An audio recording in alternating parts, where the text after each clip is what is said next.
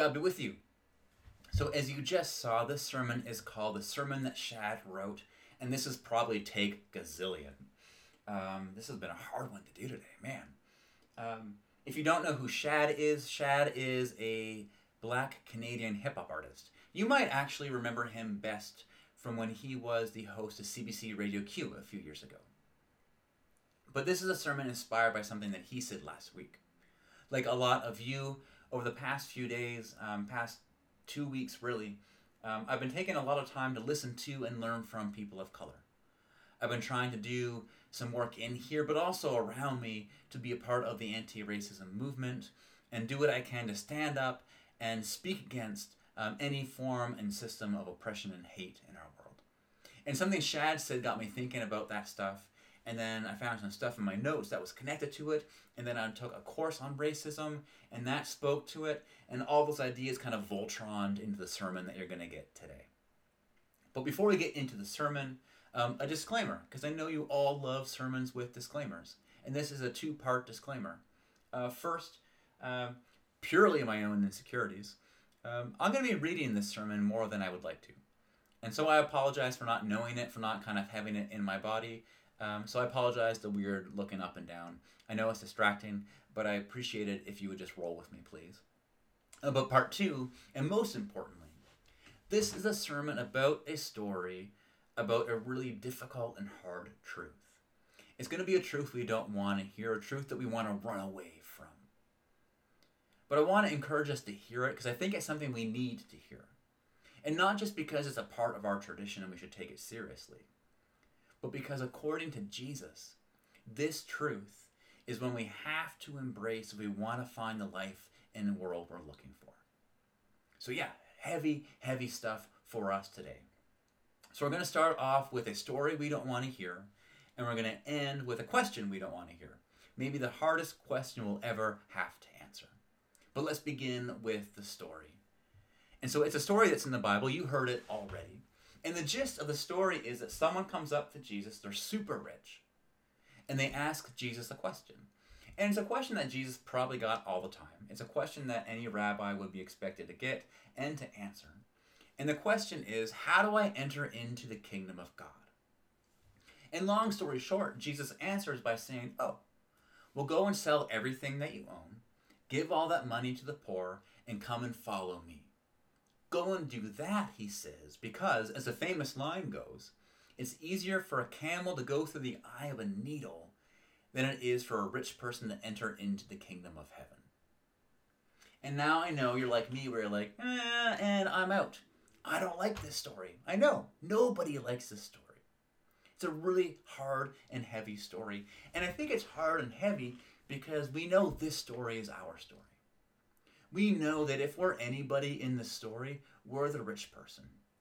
We're the rich person coming up to Jesus asking, how do I enter into the kingdom of God? And so let's remember, what do we talk about when we talk about the kingdom of God? Or some other writers of the Gospels call it kingdom of heaven, same thing. When we talk about the kingdom of God or the kingdom of heaven, we're not talking about life after death. We're talking about life before death.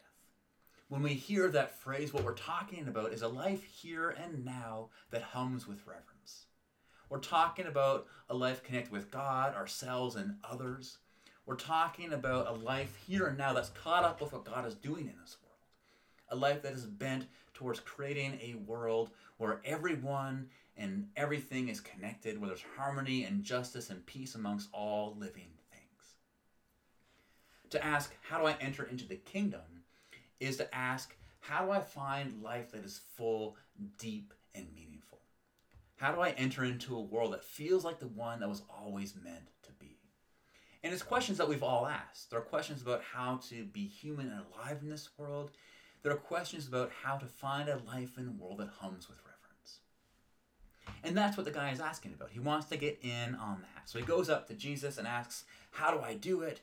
And what Jesus tells him, what Jesus tells us, is, to get that, go and get rid of your wealth. Yeah, go and get rid of your wealth. Yeah, no wonder we don't like this story. No wonder the guy walks away. Go and get rid of your wealth. That's a really bold and really heavy statement to hear from Jesus. Go and get rid of your wealth.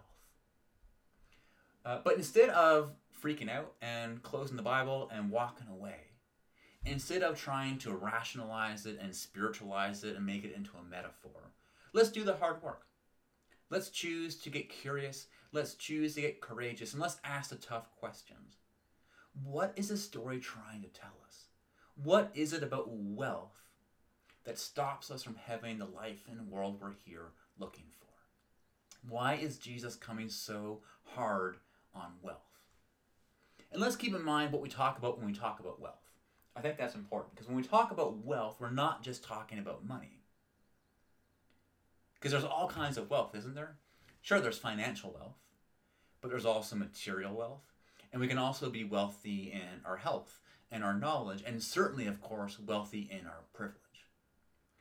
Wealth is a word that we use to talk about the things we have of value that we have in abundance. And the problem with those things isn't so much with having them as it is with what those things will do.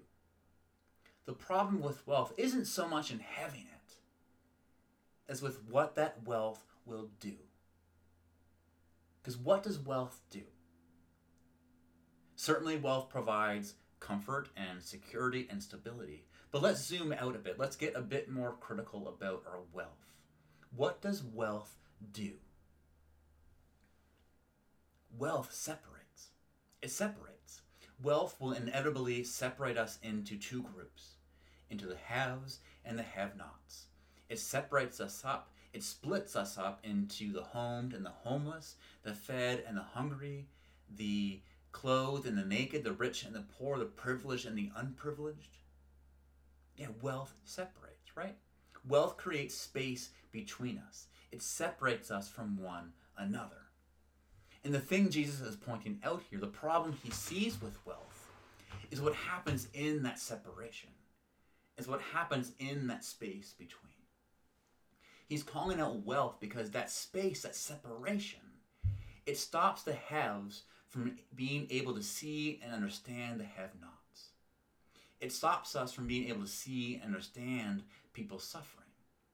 It stops us from being able to practice compassion and empathy. It stops us from being able to see and understand what's actually happening in the world. It stops us from being able to see and understand the reality the rest of the world lives in. And in that, and this is Shad's point, it stops us, the wealthy, it causes us, the wealthy rather, to live a lie. It causes us, the wealthy, to live a lie. It causes us to think that the only reality is our reality.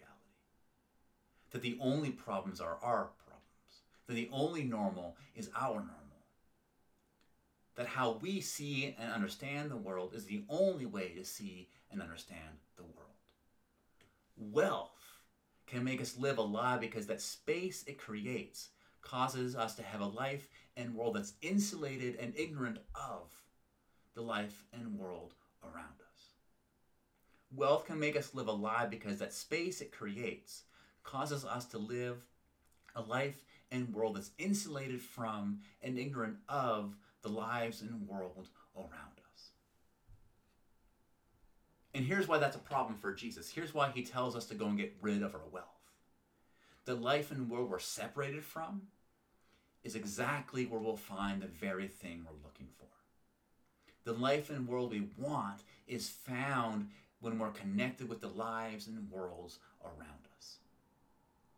Because remember what we're talking about when we talk about kingdom. We're talking about a life here and now that hums with reverence. A life here and now that's connected with what God is doing in this world. A life that's connected with God, us, but also others. A life here and now that's bent towards creating a world where there's peace, justice, and harmony amongst all living things. What things? All living things. That includes the people that we've separated ourselves from. And that life and world doesn't just happen on its own. It's not something that's just given to us. It takes work. It takes movement. That life and world is only found when we move towards the other. It's found when we eliminate that space between us. That life is found when we finally see and understand. It's found when we expose ourselves to the reality of others. It's found by listening to and learning from voices we've never heard before. It's found by letting their reality and their truth shape our own. That's where we find what it means to be human. It's there in the community, in the learning, and the growth, and the transformation that creates. It's there we find the very thing we're looking for. The life and world that can begin to hum with reverence. And that's why Jesus comes down so hard on wealth. That's why he tells the rich man just to go and get rid of it. Because it stops him from having the one thing he's looking for. We'll never find the life and world we're looking for until we get rid of the one thing that stops us. The one thing that gets in the way. Our wealth. The thing that causes us to be separated from one another. And here's why this matters. Here's why we can't just dismiss this story. And it's not just because we're here looking for that life and world, but as we head into Indigenous Awareness Month, as we get ready to celebrate Pride, as we continue to do anti-racism work, it's there, in that movement, in that stepping out, in that posture of listening and learning that we need to cultivate, it's there that Shad says that allyship begins. It's only until we seek to be allies, until we seek to do the work of listening and learning from, that we can find the life and world God wants us to have. Being allies and finding that life and world are one and the same. It's only when we do the work of movement that we can find the life and world we're looking for. So that brings us to the question, the hardest question that we'll ever have to answer. And that question is this: what will you do with your wealth? Knowing your wealth takes you away from the very thing you're looking for. Knowing our wealth stops us from being able to enter into the kingdom of God. What will you do with your wealth? Will you get rid of it and enter into that kingdom and find the very thing you're looking for? Or will you hold on to it and walk away, never to find the thing you're looking for? Now, it's a question I can't answer for you. It's a question that we each have to answer for ourselves. And I honestly don't know what that looks like. But it's a question that we have to answer. What will we do with our wealth? Will we put it down, or will we hold on to it? What will we do with our wealth? So let's rumble with that question this week. Let's lean into that question, knowing that is a very, very important question. So as you rumble with that question, what will you do with your wealth? May you struggle well, and may grace and peace be with you.